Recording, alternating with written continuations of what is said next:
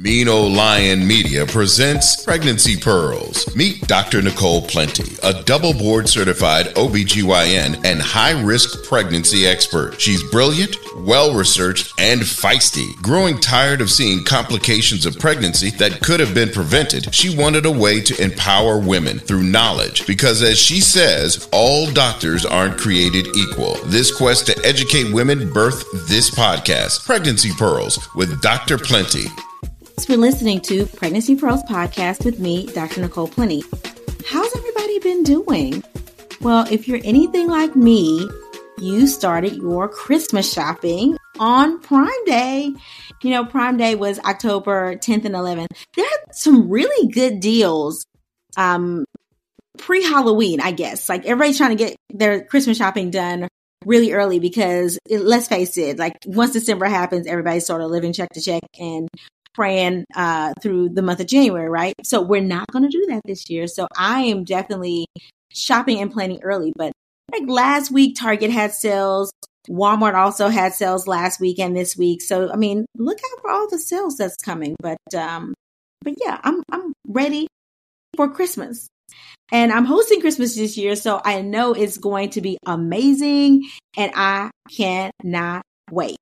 But you know what? I still have to find Halloween costumes for me and Harrison because there is still 2 more holidays between now and Christmas. And this year, Harrison wants to dress up like Detective Alex and Detective Jason, which are like, it's a YouTube show. I think it's like Adventures of Detective Alex and Jason. But I think they're like a son and a dad and a son, or maybe it's the son, a child and his uncle. I don't know, but it's like an adult detective and a child that's like 8. And they go around riding in like really expensive cars to catch the bad guys that get out of jail, right? And so they ride in a Lamborghini the most often. So that's why Harrison wants Santa to bring him a toy Lamborghini to ride on, like a Powerwheel Lamborghini. But either way, I guess we're going to dress up as Detective Jason and Alex. But I don't know which one I'm going to be. I guess I'm going to be whatever one Harrison doesn't want to be. But yeah, I will be a male detective for Halloween. But either way, you do anything for the children, right? Well, last week, we talked about how not having enough fluid around your baby can affect your pregnancy. So guess what we're going to talk about this week? Yep. We're going to talk about having too much fluid around your baby and how that can affect your pregnancy. Now, when we talk about too much amniotic fluid, that's called polyhydramnios. And sometimes you hear it simply stated as hydramnios. See, hydro means water. Amos, I guess it means too much, but hydramnios, okay? When I say too much fluid, that really means if you have a single deepest pocket of amniotic fluid over 8 centimeters, or if you have oligohydramnios or too little fluid, like we talked about last week, that'll be under 2 centimeters. So remember, we divide the belly into 4 quadrants, with the belly button being the center, and we want to measure the fluid around the baby in each of those quadrants. Okay, and so if you have any pocket that's over 8 centimeters in depth, that's too much fluid. Or if they add up to over 25 centimeters in depth, that is also consistent with too much fluid or polyhydramnios. Now, polyhydramnios, aka too much fluid, this occurs in about 1 to 2% of all pregnancies. I'm a high risk specialist, so I feel like it occurs in like 50% of all pregnancies, right? Because I'm seeing everybody that has something suspected to be abnormal. Doesn't mean it's abnormal because most of the time it's not abnormal.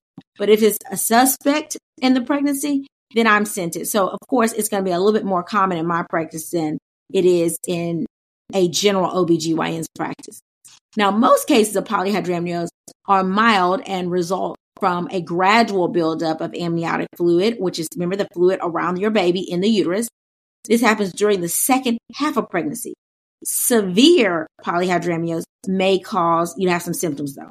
So symptoms include you can have shortness of breath, you can have preterm labor, or other signs and symptoms. Okay, people can have inability to breathe, or feeling like they have heart palpitations. Some people may feel like they're going to faint, Some people may have preterm labor, and sometimes the baby is in an unstable position. So instead of being head down, the baby's breech or sideways. And that's because the baby has a lot of room to just move around. Okay. It's like swimming in the fluid. Okay. And so that's why some babies that have a lot of fluid are not just head down, even towards the end of the pregnancy. The head just doesn't become engaged in the pelvis because there's too much fluid.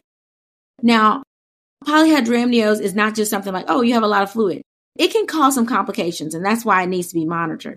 So it is associated with a higher risk of you just going into labor, right? Having preterm contractions without dilation, because that fluid is really stretching the uterus, which is just a big muscle. And it can even lead to you actually going to labor and having the baby preterm. Some people, their water can break. That's called premature rupture of membranes. And that means your water can break early.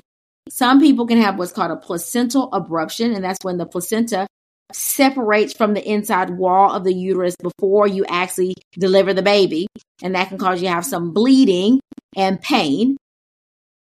If you're dilated and your water breaks, the cord can also prolapse through or come through the cervix into the vagina. And if that drops into the vagina ahead of the baby, then obviously the baby could compress the cord, and that can cut off circulation to the baby. So that's considered a surgical emergency. So if you ever have a prolapse cord, which I think we really need to talk about on this show, we will, then you need to elevate the head if you can get up there, or push the cord back inside if you can, okay? And then it does lead to a higher risk of C-section because babies can tend to not be head down. Some people that have polyhydramnios, especially late in the pregnancy, have an increased risk of stillbirth. And after delivery, it can cause people to have heavy bleeding because the uterine muscle, or what's called the myometrium, or the muscular layer of the uterus, is stretched out so much that it's hard for the uterus to contract back down to control bleeding after delivery. So the muscle stays sort of weak. And if you have weak floppy muscle, it can tend to bleed. So we want to always wait for the uterus to be firm after delivery. Now, most of the time, if you have polyhydramnios, it is unexplained, meaning there's nothing wrong with you and there's nothing wrong with the baby, okay? But sometimes it can be caused by a few things. It can be caused by a blockage in the baby's neck that prevents the baby from swallowing the amniotic fluid or the fluid around it. It can be caused by a restriction in the baby's intestines, or like if the intestines are kinked out, that stops fluid from flowing down the rest of the digestive tract. Can also be caused by gestational diabetes, and you have little receptors or little channels on the placenta that allows sugar or glucose to cross over, okay? And if that sugar or glucose is crossing over, the placenta has to process it. And so with the placenta having so much glucose crossing over, it's also doing its own functions. And one of the functions is making amniotic fluid. And so it's churning off a lot of amniotic fluid. And that's how we can say, hey, people with gestational diabetes that's uncontrolled have a higher risk of having too much fluid around the baby. If you have an infection, same thing. We have things crossing the placenta. That can also cause the fluid to be high or actually too low. There are some genetic syndromes that have things like small chin, large tongues, anything that can cause issues with the face or the neck that can impede swallowing can also cause polyhydramnios.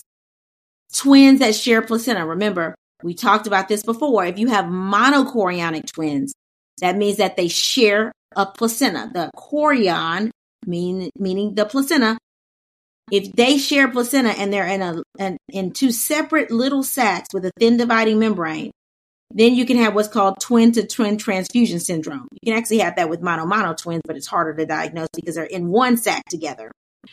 But with twin-to-twin transfusion syndrome, with monochorionic diamniotic twins, where one twin has too much fluid, the other one doesn't have enough fluid, we obviously see that the twin that is taking more blood flow can have a lot of fluid.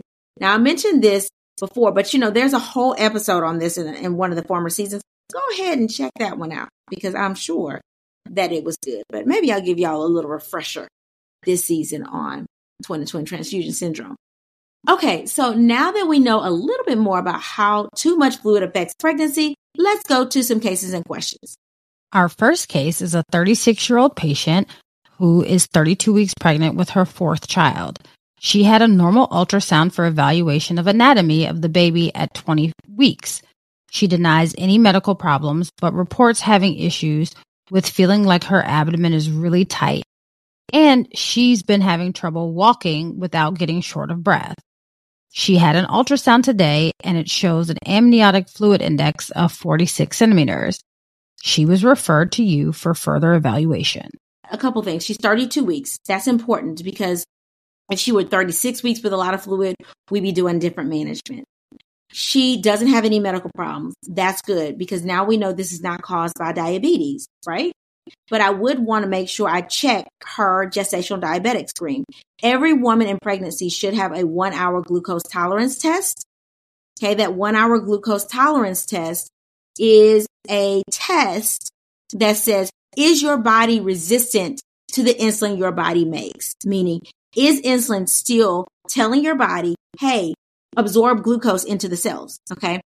If it is not, then you have gestational diabetes. And that usually goes way after pregnancy. But if anybody has gestational diabetes or diabetes just in the pregnancy, it does put you at risk for diabetes later in life, with most people being diagnosed between 3 and 10 years after the pregnancy they had with the gestational diabetes. So I want to make sure that she's had that already. But because this case says she has no medical problems, we have to trust that she doesn't have it. She's been having trouble walking without getting short of breath. Okay, that can be a sign because if pregnant women already have a decreased reserve of, they have a decreased respiratory reserve, meaning they already can't take a deep breath because now everything sort of shifted up because the uterus is used to being very small and the lower part of the pelvis. Now it's way up in the abdomen. And at 32 weeks, it's going to be under the diaphragm pretty much. And if you have a lot of fluid, instead of the belly measuring out at about 32 weeks, depending on how much fluid she has, which this patient has 46 centimeters of fluid, then she's going to look like she's way more pregnant than 32 weeks. She probably looks like she's carrying twins right now because she has so much fluid around. So with the shortness of breath, her feeling tightness, then we need to make sure, say, hey, listen, you got one or two choices. One, we can't let you not breathe. So we got to check the vitals and make sure that she's able to oxygenate herself properly. Okay. If she can't ambulate, some of these people are put on modified bed rest or offered what's called an amnioreduction. It's too early at 32 weeks to outright deliver somebody unless the mom really does truly have signs of decompensation and outright refuses an amnioreduction. So I would want to not do the not deliver her just yet. I would offer her either amnioreduction or keep doing close monitoring as long as her vital signs, meaning blood pressure, her heart rate, her respiratory drive remained stable. For an amnioreduction at 46 centimeters, we want to reduce her very slowly. And we don't reduce people down to a normal amniotic fluid level because that actually can put you at risk for rupturing more. We reduce down to a comfortable fluid level. So usually we go from 46 to 36, 46 to 32. Usually the thought process trying to reduce about 10 centimeters at a time. Okay, some people can tolerate a little bit more, but it takes a really long time to do an amnioreduction. So if we can get a nice amount of fluid off, a liter or two, so she breathes more comfortably, that is what the goal will be. Now, mind you, an amnioreduction is when under ultrasound guidance, we clean the abdomen with like an alcohol solution. After that dries, we look to see where's the best place to go in. Now, with somebody that has a lot of fluid, you can pretty much go in anywhere. We're going to insert our needle into the uterus, and then we're going to, there's a little stylet or like a little metal stick in the middle of it, of the needle we insert. We're going to take that out, and then we're going to hook a suction vacuum to the needle, and we hold it in place. That suction vacuum is going to trickle out amniotic fluid. Okay, it's going to be like a slow stream because we're only going through a needle that's the size of a needle that we're drawing blood from your arm, right? So it's going to take a lot longer to get a whole liter of fluid off than if we were using something a little bit larger. But we don't want to use something really big because that can put you at increased risk for us breaking your water. So we sit and hold it. And amnio reduction usually takes about an hour to an hour and a half. So they're not thrilled for things. They're literally not going anywhere for a while. Grab a Snickers, right? Because you're just holding that needle steady because you don't want to wiggle it because that can cause the uterus to get, have like a little contraction, if you will, or a spasm at the side of the needle. And sometimes, depending on how deep the needle is, it can push the needle out. So we want to be real steady and hold the needle there. And we don't want the mom to be uncomfortable or moving around because we may have to abort that case and end it early. And if we end it early and we haven't gotten enough fluid, that means that we're at increased risk of having to repeat it more frequently. But I would recommend an amnio reduction. And if a patient doesn't want an amnio reduction, then we would monitor her, see how frequently she's contracting on the monitor. Because some people can have contractions that have too much fluid and not really feel it. And then we would say, hey, if you're having issues breathing with walking, we want to limit walking, okay? These are people that are put on modified bed rest, meaning you're not trapped to the bed, but we don't want you doing anything strenuous. Because you're going to not be as active, you will need compression stockings on your legs to help reduce the risk of blood clots or deep vein thrombosis if she did not want an amnio reduction, because some people just don't like needles. And if she got to the point where she's like, I can't lay flat, I'm really short of breath, having palpitations, then we'd have no choice but to admit her and give what's called steroids for fetal lung maturity, which are 2 steroids. One's dexamethasone and one is betamethasone. Those cross the placenta and accelerate the baby's lung maturity in the event that she needs to be delivered early. So those are her options here. I would counsel her about all of those options and do what's best. Or do what her desires are. I would personally recommend an amnio reduction this early in the pregnancy if you have this much fluid. Now, if she were 36 weeks or even 35 weeks, I would give her steroids, again, to help accelerate the maturity of the lungs, okay, because that decreases the time the baby stays in the NICU. And I would recommend delivering her. If the baby's head down, then I would induce her. Usually with people with too much fluid or polyhydramnios, we want to rupture them a little earlier so that we can drain the fluid slowly through the cervix and allow the head to come down and be engaged. So that will put the pregnancy at less risk for a cord prolapsing through or the umbilical cord coming through the cervix. Because again, that's a surgical emergency if that happens. So we want to make sure that we control when the water breaks, and we want to guide and watch as the head comes down and engages with the cervix after the patient is ruptured artificially, or use a little amnio hook, like a little plastic hook that we use to break the water. So we would put her in labor, and then when she's dilated enough to do that, we would rupture so we make sure that she's not going to be at risk for a cord prolapse. The case pearl for this case is amnio reduction is done and recommended in cases of severe polyhydramnios in the setting of prematurity. All right, medical intern, what's our second case? Our second case is a 29-year-old who is 26 weeks pregnant with her first child. She was told that her baby has too much fluid. She was found to have a baby with a heart defect as well as a protruding tongue on the ultrasound. She had a genetic amniocentesis, which was negative of chromosomal abnormality. She returns for further discussion about causes of the findings. So with having a lot of fluid around the baby, and it said the baby had a protruding tongue on ultrasound, that to me says that may be the reason the baby has too much fluid. Remember, we talked about anything that impedes swallowing. So if the baby has a big tongue that's blocking the airway or blocking the esophagus, the throat, then that can mean that fluid around the baby stays there and the baby's not swallowing as much. So that is probably the reason, especially since we know that it's noted to be a protruding tongue on ultrasound. The other thing that gives me a little bit concerned is that the baby has a protruding tongue and a heart defect. So for me, this is a chromosomal abnormality until proven otherwise. A lot of people think if you do what's called a non-invasive prenatal screen, which is a blood test that's very sensitive for Down syndrome, 99% actually, sensitive for Down syndrome, sensitive for trisomy 18, which is Edwards syndrome, sensitive for trisomy 13, which is Patau syndrome, that it rules it out. It doesn't rule that out. Okay. Then we go to the amniocentesis, and people think, since I had an amniocentesis, there can't be anything genetically wrong with my baby. Unfortunately, that is not true. And amniocentesis can rule out things that are more than 5 base pairs long. Okay. It's good. It's great technology that's very small, but that doesn't rule out that there could be a very small chromosomal abnormality. And there are millions of single gene deletions, right? And that means that either there's one gene missing or there's like one gene that's switched for another. And amniocentesis can't test for millions, right? Just like if you do an amnio, you may not pick up sickle cell anemia unless you're probing specifically for that. Why? Because you're talking about a valine and guanine valine switch on chromosome 6. It's just a switch. It's there. It's just switched, right?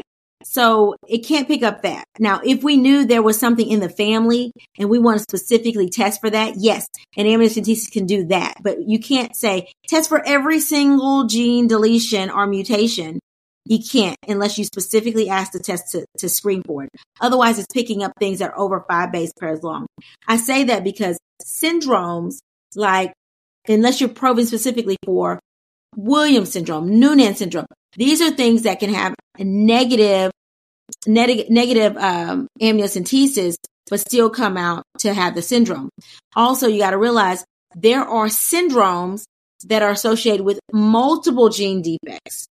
And so some people are diagnosed with syndromes not because of the genetics, but because of the features, right? Like we don't know the clinical significance of X, Y, and Z syndrome right now. We know that these are the chromosomal abnormalities that it's been associated with, but not all people with certain syndromes have a specific chromosomal abnormality. Medical knowledge doubles every 5 years. And unfortunately, we don't know that, hey, in 5 years, we may know what this baby has or if this is of clinical significance. But right now, sometimes we don't have that knowledge. So a chromosomal abnormality all of them cannot be ruled out. But if there's a specific thing, then we can rule that out. Usually, if I have someone that I think, hey, there's a really high suspicion for a genetic issue, I would recommend a genetics consultation after delivery. And then sometimes what they'll do is they'll do whole genome sequencing or exome sequencing. So they look a little closer at the genetic makeup to see if there's something very tiny that is missing. Okay. And so that is what I recommend for this patient because of the heart defect and the protruding tongue. What's causing that? Hopefully it's not a defect, a chromosomal defect, but until there is whole exome sequencing through a genetic counselor, especially if the baby has features of having specific syndromes, I would definitely recommend that. The case pro for this case is, unfortunately, genetic amniocentesis. It's great. It rules out a lot.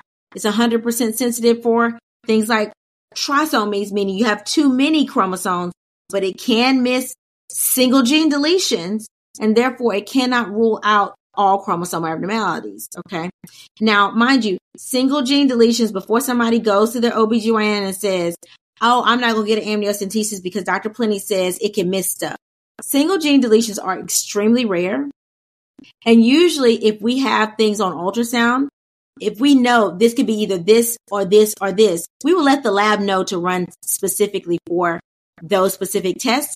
And if it can't run for those specific tests, we usually do our research to see if there's a lab that can run that amniotic fluid for a specific syndrome that we think is of concern. But, obviously it can't run for all syndromes, right? And doctors aren't perfect. So there may be things that happen or things we see that aren't directly related to a certain syndrome. And so we're not thinking along those lines to get that specific thing screened. But either way, the case pearl, genetic amniocentesis does not rule out all chromosomal abnormalities because it can miss single gene deletions. All right, medical intern, do we have any more email questions or cases? Yes, this one says, Dr. Plenty, I'm 32 weeks pregnant and I was told I have to have weekly ultrasounds for monitoring my baby. However, all the ultrasounds have been normal with the exception of the fluid. So why do I need to be seen every week? People ask this all the time because I get it. Like some insurances, like ultrasounds are not included in the global fee. It's just not. And insurance companies sometimes make you pay a copay every time you get imaging. I get it. It can get expensive, but let me tell you, it is the thing that is most important for your baby to be monitored. People that have polyhydramnios with no other findings, depending on what the reason is, can have some increased risk of complications, including a stillbirth. So we don't do all this to get you to 32 weeks to not monitor you closely to know exactly when to deliver you. Most people that have polyhydramnios, there's an increased risk of stillbirth after the 39th week. And that's why we want people with polyhydramnios that's asymptomatic, meaning you have too much fluid around your baby, but you don't have any symptoms. You're not short of breath. You're not contracting. We want you to deliver at 39 weeks, okay, and not too far after that because of those risks. Now, a normal test in pregnancy is what's called a biophysical profile. There's and a non-stress test. Those are the two main tests we do in pregnancy to check to see if your baby is safe. Okay, you may hear your OBGYN say, this is a test of fetal well-being. Okay, that just means your baby is safe.